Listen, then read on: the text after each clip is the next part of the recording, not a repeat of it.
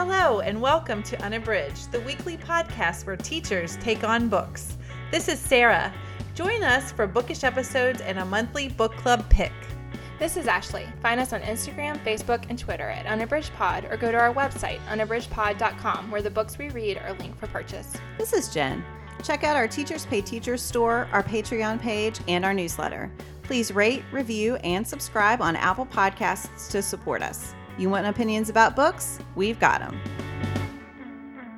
Hi, and welcome to episode 162 of Unabridged. Today, we are discussing reading challenges for 2021. Before we get started with our episode today, we wanted to shout out our Unabridged ambassadors. We love them so much, and they are such a help to us. They support us in so many ways, and we wanted to say to you all who are listening, if you're looking for a way to get more involved in Unabridged, our ambassador program is a great way to do that. And you get some swag and you get to participate in the community a bit more, and you have some say in the things that we discuss and the books that we read and that kind of thing. If you're interested, you just go to our website, unabridgedpod.com/ambassadors, and there you can find out more about it and sign up. We'll get started today like we always do with our bookish check-in. Sarah, what are you reading? So I'm cheating a bit today because actually I've had a very good start to the year with my reading. So I've read several books, and I am reading a couple right now, but I just finished Colin Jost's A Very Punchable Face, and I just wanted to cheat and talk about it because I loved it so much. I listened to it on audio, so he reads it. And if you don't know who Colin Jost is, he is a head writer on SNL, and he also co-hosts Weekend Update every week on Saturday Night Live. I realized that I should probably have not used that acronym. I should have said it out, so I'm doing it backwards. But he co-hosts Weekend Update, which is an iconic sketch on Saturday Night Live. And the book is about his growing up on Staten Island. It's about his education and how he became a writer and what he did. And it is hilarious at times, but he has a chapter dedicated to his mom, who works for the fire department and in government as a doctor in New York City, and about her involvement in helping during 9/11. And I mean, he has so much respect and love for his mom. And that story and what he said about her, I was sobbing. Aww. So, I mean, there are all these highs and lows, and it is a great book. I mean, and I definitely think that you miss out on something if you don't listen to him read it and tell it in his own words. But I mean, he is very funny. And I think you see that on Saturday Night Live, but I feel like in the book, like writing and him getting, because he's a head writer, so him getting to put into words his story and then read it to the listener, it was a great experience. So that is Colin Jost's A Very Punchable Face, and I highly recommend it. That sounds amazing. Yeah, it was great. I'm really into, at the moment, trying to find funny people who have written books and then read the audio. So I have found a few more that I have on my list, and I'm hoping to start those because I just really enjoy that experience. Yeah, that's great. Awesome. Yeah, that sounds great. What about you, Jen? What are you reading? So it's funny that you cheated because I was almost going to cheat because I just finished a fairly mediocre book that I didn't want to talk about. And so I was going to go back, I'm going to say it anyway, and say Aiden Thomas's Cemetery Boys is amazing. And both of you should read it because you will love it. But the book I'm actually going to talk about, I'm deciding not to cheat technically because I started this last night and almost couldn't go to bed because it was so compelling. So this is one I have thanks to NetGalley. It is Ashley Schumacher's Amelia Unabridged, which I did not pick because of the title, even though I think it's great. And this is a YA novel. It opens when Amelia's father leaves with this really much younger woman who's basically Amelia's age. And she's really desolate. And so she goes to the bookstore and she's just hanging outside looking in. And this girl from her school who she doesn't know very well pops her head out and was like, you need to come in here. And she does. And they become best friends. And it flashes forward several years later, and they've been best friends. So Amelia's mom does not have a lot of money, but her friend Jenna's parents are wealthy, and they really take Amelia under their wing. They pay for her to have a lot of opportunities that she wouldn't otherwise have. And they're getting ready to start the summer before college. And Jenna's parents pay for them to go to this book festival. So other than Jenna, the thing that has gotten Amelia through not having a very involved mom and not having her dad around has been books. And in particular, this series written by a guy who is around their age. It reminds me a lot of Aragon in the way it's described, that it's this really young guy, and he's pretty reclusive. He doesn't go out into the public a lot, but he's supposed to be at this book festival. So they go to the book festival. This is a little spoilery, but I double checked and it's in the description, so I'm just going to say it. They go to the book festival, and it turns out that while Amelia is in the bathroom, Jenna meets the author. He has an anxiety attack and he leaves. And so Amelia does not get to see him. So Amelia and Jenna have this conflict, and then Jenna leaves on a trip. And while she is gone, Jenna dies in a car accident. Oh my gosh. I know.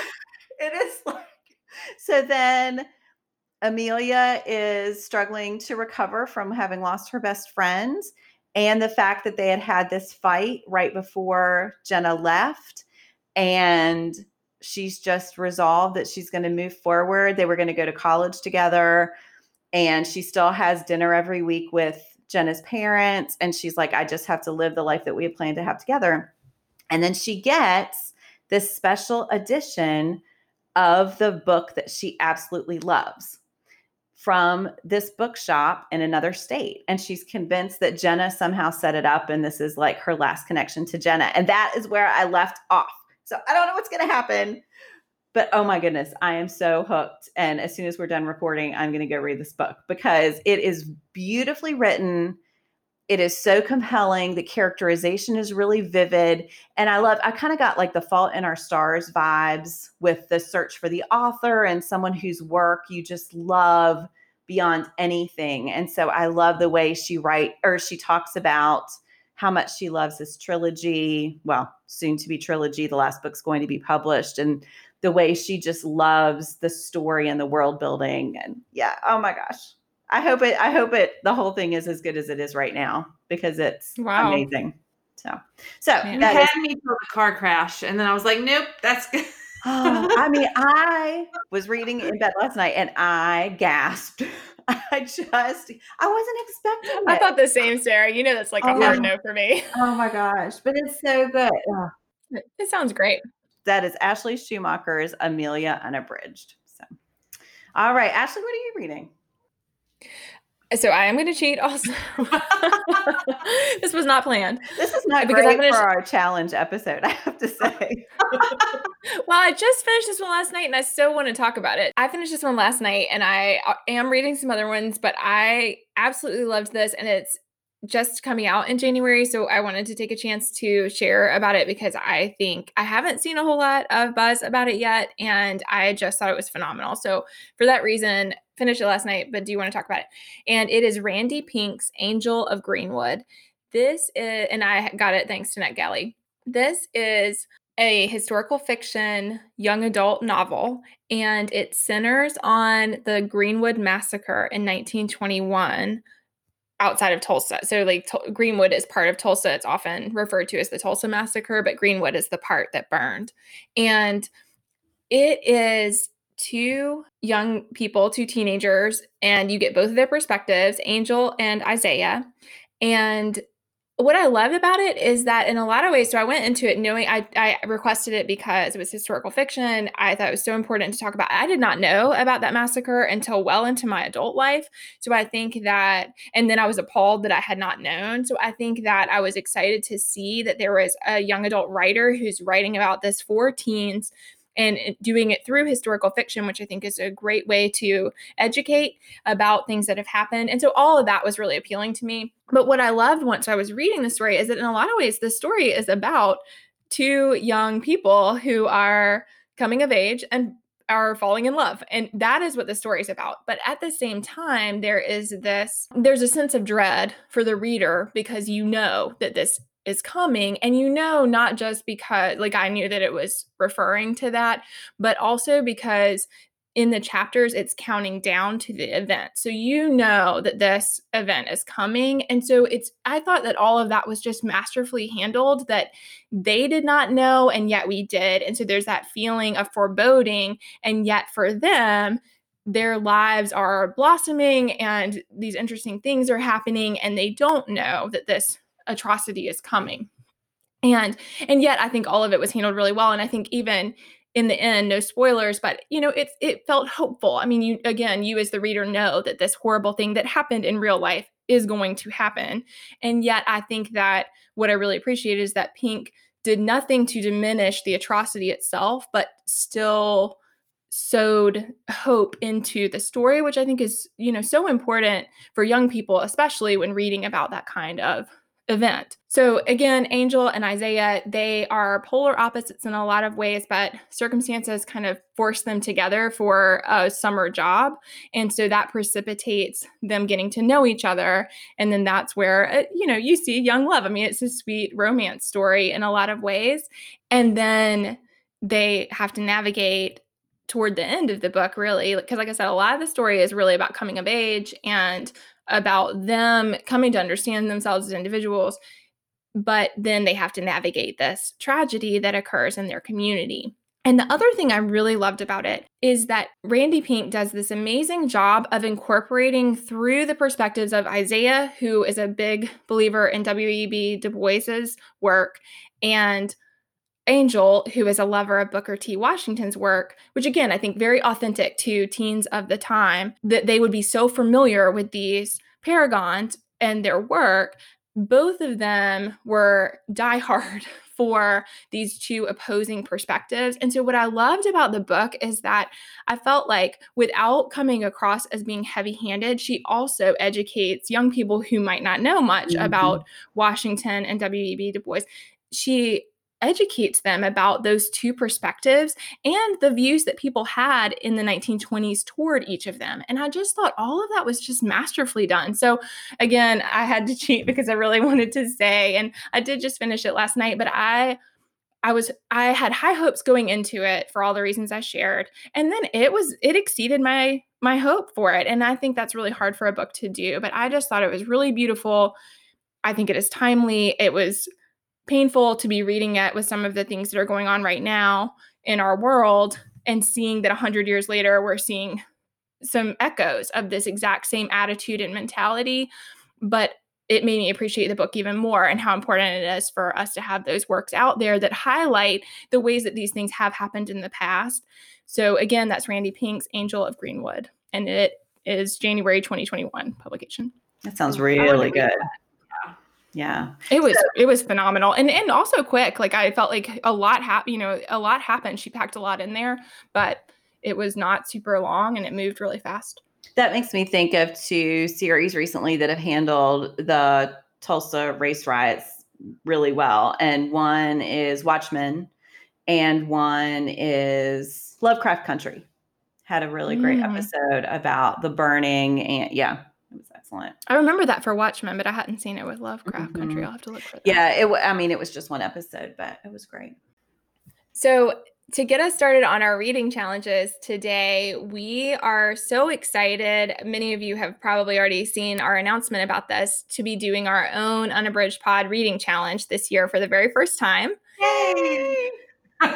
And part of why we decided to do that this year is because we each chose at least one challenge to participate in last year, and we documented that on the podcast. And all of us found that regardless of how successful we were, that we really were pushed by having a challenge, but not in a negative way. And so that was why we were like, we want to do this for our community as well, and invite you to participate in our challenge, because we found that it helped us grow as readers and that it was a really positive experience. So our challenge includes several things. You can find it on our website. It's unabridgedpod.com. It's up at the top, but if you want to go specifically to it, it's just unabridgedpod.com/reading challenge 2021. So you can get to it that way and also print off our stuff so that, I like to fill it out with my pencil. So if you are like me, then you can print off the materials there and also see all the links to things that we already have available. But I wanted to list what our challenge includes. So we have one behavioral science book, one romance by an author of color, a young adult or middle grade novel that has been adapted for screen. Our bonus one is to watch the adaptation as well, a fairy tale retelling, a retelling of a classic, a book from an author imprint, 2 books by an author written in different genres or for different age groups, and a graphic novel. And Sarah and Jim are going to talk a little bit about a few of the categories and also kind of our approach. So Jen, do you want to start us off and just elaborate a little?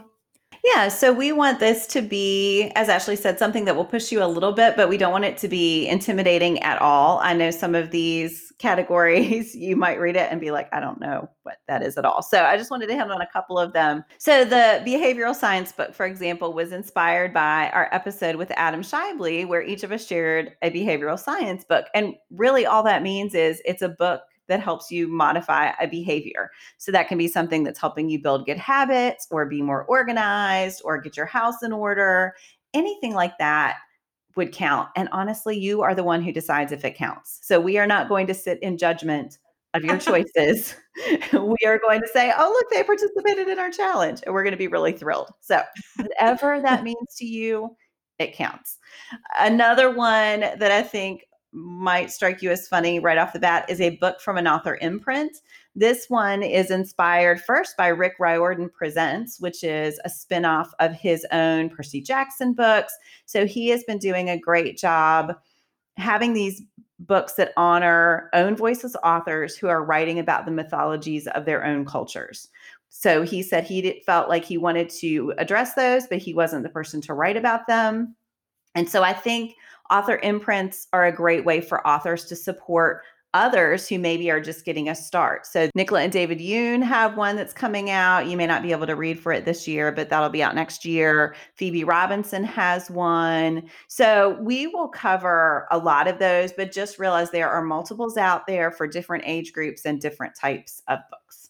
And we will be publishing bookish faves and episodes that complement all of these different categories for our reading challenge. So you won't be out there alone. So definitely be on the lookout for our bookish faves that publish every Monday. And we will have lists and suggestions covering all of these topics so that you can either find something off that list or be inspired by something on that list and then find your own thing. And finally, we are also utilizing our Facebook group. We haven't done a whole lot in that space so far, but that separate from our page, the group is going to be a great place for anybody who wants to participate to share books that you're reading, ideas that you have for the different topics. And so that's another great place to join. And you can do that from our website. So we are all thrilled about getting that started. And we have really appreciated the excitement we've gotten from the community so far. And so we just can't wait to hear what you're reading and how the journey is for you. But we also, as we did last year, wanted to each choose another challenge to participate in. So we're going to share a little bit about each one we chose and why we chose it. Sarah, do you want to share yours? I am going to be doing Beyond the Bookends 2021 Reading Challenge. Beyond the Bookends is a blog that I follow, and I also follow both of the curators and writers of the blog on Instagram. Their challenge was one of the ones I considered last year. And what I think learned from last year is that I need to try something more specific this year, because last year I just did like read your backlist. And so I wanted to, and I failed miserably, as you all know, from our update on that challenge. So I really want to feel successful this year. And so I decided that maybe I needed to do something that was a little more specific. And so I found that as I was looking through everything, I'm not a person who's going to be able to read like 60 books or do kind of what Jen is able to do with her challenges. I really wanted to stay true to myself and just stay in my lane, for lack of a better term. So I chose Beyond the Bookends. It's one book a month. There's one prompt a month. That felt really doable to me. I have to say, over the last couple weeks, I was like, I didn't read very many books this year, and I was feeling really bad. And so Ashley had shared with me last year this spreadsheet that she used. So one night I just went through all my stuff and went and actually documented everything that I've read. And I read 58 books. So then this, it made it seem like I can do the Unabridged Challenge and Beyond the Bookends Challenge, and that's not going to be hard. So I was proud of myself. So I'm going to do this challenge. It seems doable. There are categories, but they're not super obscure. And everything that they listed on the challenge, I really am interested in reading for the prompt. So I felt like that was a good start. So that's what I'm going to do. And they have a page that we'll link to, and it's just called the 2021 Beyond the Bookends Reading Challenge. So I'm really excited to try it out this year. That sounds great. That sounds like a lot of fun. What about you, Jen? What did you choose this year? So before I do that, I want to say, if you subscribe to our website or our newsletter, you can get that tracking spreadsheet. So if you want to do what Sarah did and keep track of all of your books for the year, and I do that a little obsessively. So we have two versions. We have a simplified version, and then we have the super Jen obsessive version. And you can pick the one that you like better. But yeah, that's an easy way. I really like having that self-totaling challenge thing. You can figure out what genres you're reading if you want, or if you have other goals that you're setting for yourself. If you want to read more diversely, for example, you could make a column for that. But okay. And also, before you move on, Jen, I just wanted to say that Jen also kindly made tabs this year that include the Tournament of the Books and also a tab for our Unabridged Reading Challenge book. So I do normally use the simplified spreadsheet that Sarah referred to, but I will be switching over because I like those tabs and utilizing the tabs to have a way to document, because that was a struggle I had last year, was documenting the challenge separately, and in the simplified spreadsheet it was harder to do that. So I do think it's helpful to have those lists on hand when you're trying to organize yourself. Anyway, go ahead, Jen. What did you choose? So one of mine is a classic. It's the Tournament of Books, and that's technically not a challenge. I just make it a challenge for myself. So as I have talked about exhaustively on the podcast, the Tournament of Books happens every March. It is one of my favorite book things. It is when bookish people take the March Madness basketball bracket and put books in it instead. And they actually started it to show how ridiculous it was to have book competitions and to pick one book as being better than the other. But it's also that they do that. So they have book matchups that are really random, and then they will have an author or someone in publishing read the two books. There are no criteria. They just pick the one that they want to move forward. Some people take it really seriously and write tons of criteria. There have been people who threw them down the steps, and whichever one landed on top, that one won. So it's really always really interesting to see who picked what, why, and sometimes to get really angry. There was one in the Super Rooster, someone who absolutely infuriated me because they just refused to make a decision and flipped a coin, and it made me really mad. But anyway, so that's the Tournament of Books. That is 16 books, and I've only last year was able to read all of them. That was the first and only time I've ever done that. So we'll see if I can do it again. I don't know. The other one is a much more general one. It's just the hashtag 21 backlist in 2021. Last year I did 20 backlist in 2020. I buy a lot of books, but I am also constantly putting books on hold at the library and getting ARCs and eGalleys from NetGalley and reading for the podcast and reading for Buddy Reads. And so I have all these great books sitting on my shelves that I never get to. And so the 20 backlist in 2020 forced me to read some of those books that I've spent money on. And I thought I should do it again. So you can actually go on my Bookstagram account, and I have put a picture of the 21 books that I've chosen to read in 2021 if you are interested. We'll see how it goes this year. So that sounds great. I think that's a nice balance between the Tournament of Books that is very specific and then having a bit of a more open-ended one makes a lot of sense. What are you doing, Ashley? So I went and just Googled reading challenges and got some good lists of different ones that were going on. And I did feel kind of torn about it. I was attracted to doing the backlist as well. Like Jen said, I really have been trying to work through what I have, but I could work harder at it. but then I also was interested in doing something. So one thing that I had trouble with is that I didn't, as I talked about in our episodes before, I didn't balance myself very well. So then I was frantically reading. December was very hectic because I neither could successfully let go of finishing the challenge, nor could I finish it with dignity, grace, and time to spare. And so given that realization, I was looking for one that would kind of force me to be more balanced. And so this is the Uncorked Reading Challenge 2021. And it is a monthly, there is a topic per month. And so I'm interested to try that. In some ways, that was a little bit intimidating to me because we already have several things we read each month, but the topics are quite broad. And so I'm thinking that it should work. And then the nice thing is that it's balanced like month by month. So I hope to succeed each month, but if I don't in some ways, then I just didn't. And and then I move on to the next month and I try again. And I think there's probably some good things because I really enjoyed the books I read for the challenge last year, but I did not enjoy the experience of realizing that I was desperate to finish them, but not having enough time.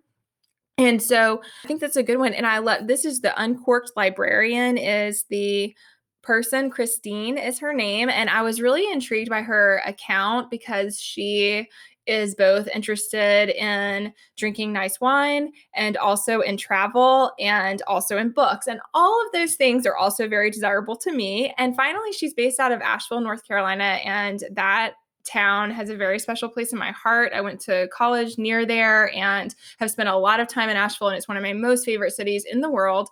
And so all of that was really desirable to me. And so that caught my attention and is why I gravitated toward it. But again, I think I felt like it was a practical choice for me because it's going to encourage me to do one a month. And I do think I can work through some backlists for a lot of the topics. And so I'm going to try to hit both those goals at the same time. So I feel pretty good about all that. And I also have realized I really enjoy the art of figuring out what you're like planning. I like the planning part. I like to print the page and jot down ideas. So I did that for this one. I remember I did Modern Mrs. Darcy last year and I loved doing it for that one as well. I will be doing that for our Unabridged challenge. And I think that was a good thing to learn about myself, that I enjoy that process. And I think that's something I can incorporate in my reading life. Being aware that that's something I like to do is going to help me to reach some reading goals. So that sounds like a fun one. And I love the month to month focus. I do that. There is something appealing about that. yeah, I felt torn because in some ways it actually is more like 12 books is more than some of the other commitments. But then I really liked the idea that I'm only focusing on one at a time. So I thought that that was intriguing, especially in light of what I learned last year, which was I still had 4 substantial books to read in December, which were, of course, not the only things I was reading. And so that was not great. That was not a great experience. I would like to avoid that. So again, we invite you to join us for our Unabridged Pod Challenge. You can do that by plugging in with us at Unabridged Pod on Instagram. We can get you hooked up there, but also you can go to our website, unabridgedpod.com/reading challenge 2021. Anything you're reading for that, if you use the hashtag Unabridged Pod Reading Challenge, we will be running those in our stories and featuring everything that people share. So be sure to use that hashtag if you're involved so that we can plug in with you and see what you're reading. So we wanted to end today with our Give Me One, and our topic today is a favorite audiobook narrator. Jen, what's your pick? So I really love when there is a narrator who seems to match up really well with an author or a story.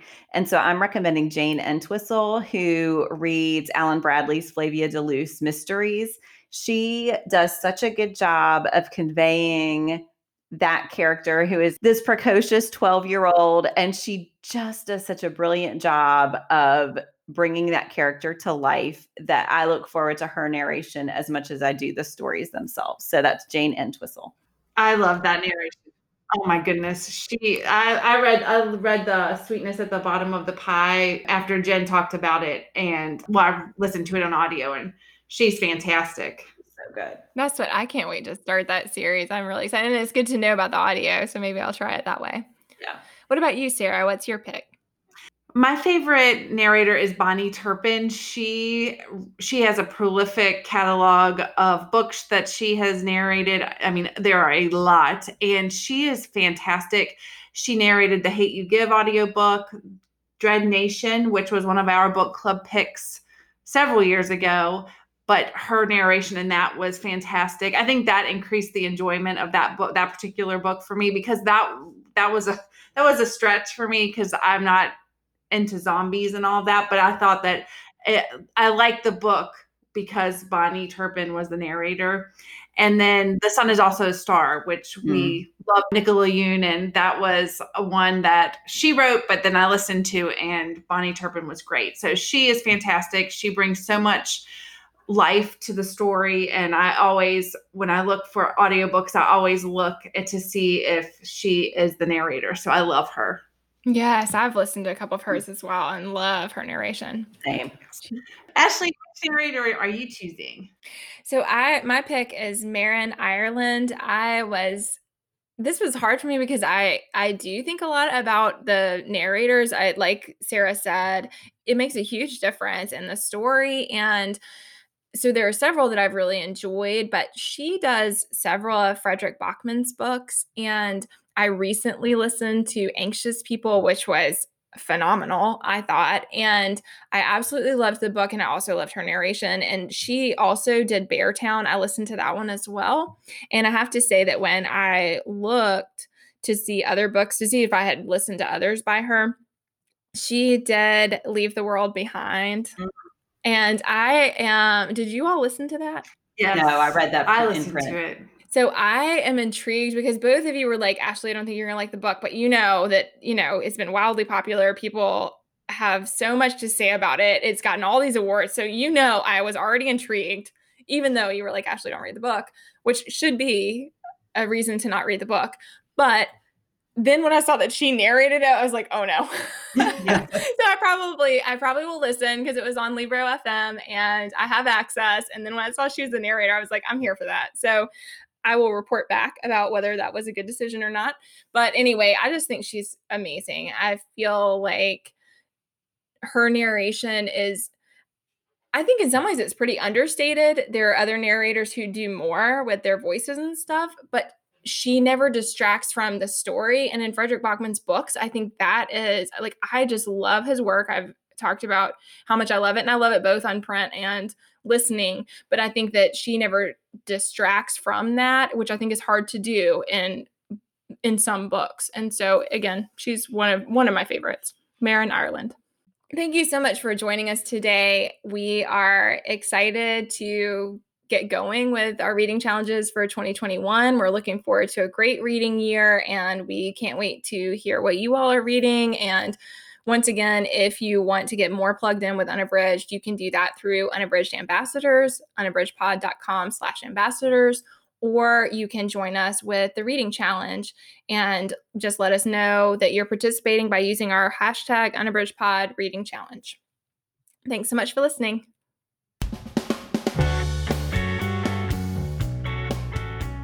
Do you have comments or opinions about what you heard today? We'd love to hear them. You can find us on Instagram, Facebook, and Twitter at UnabridgedPod, or on the web at unabridgedpod.com for a list of ways to support us. We'd like to thank Jared Featherstone, who composed our theme music, Strings of Light, and Katie Amy of Amy Photography, our podcast photographer. Thanks for listening to Unabridged.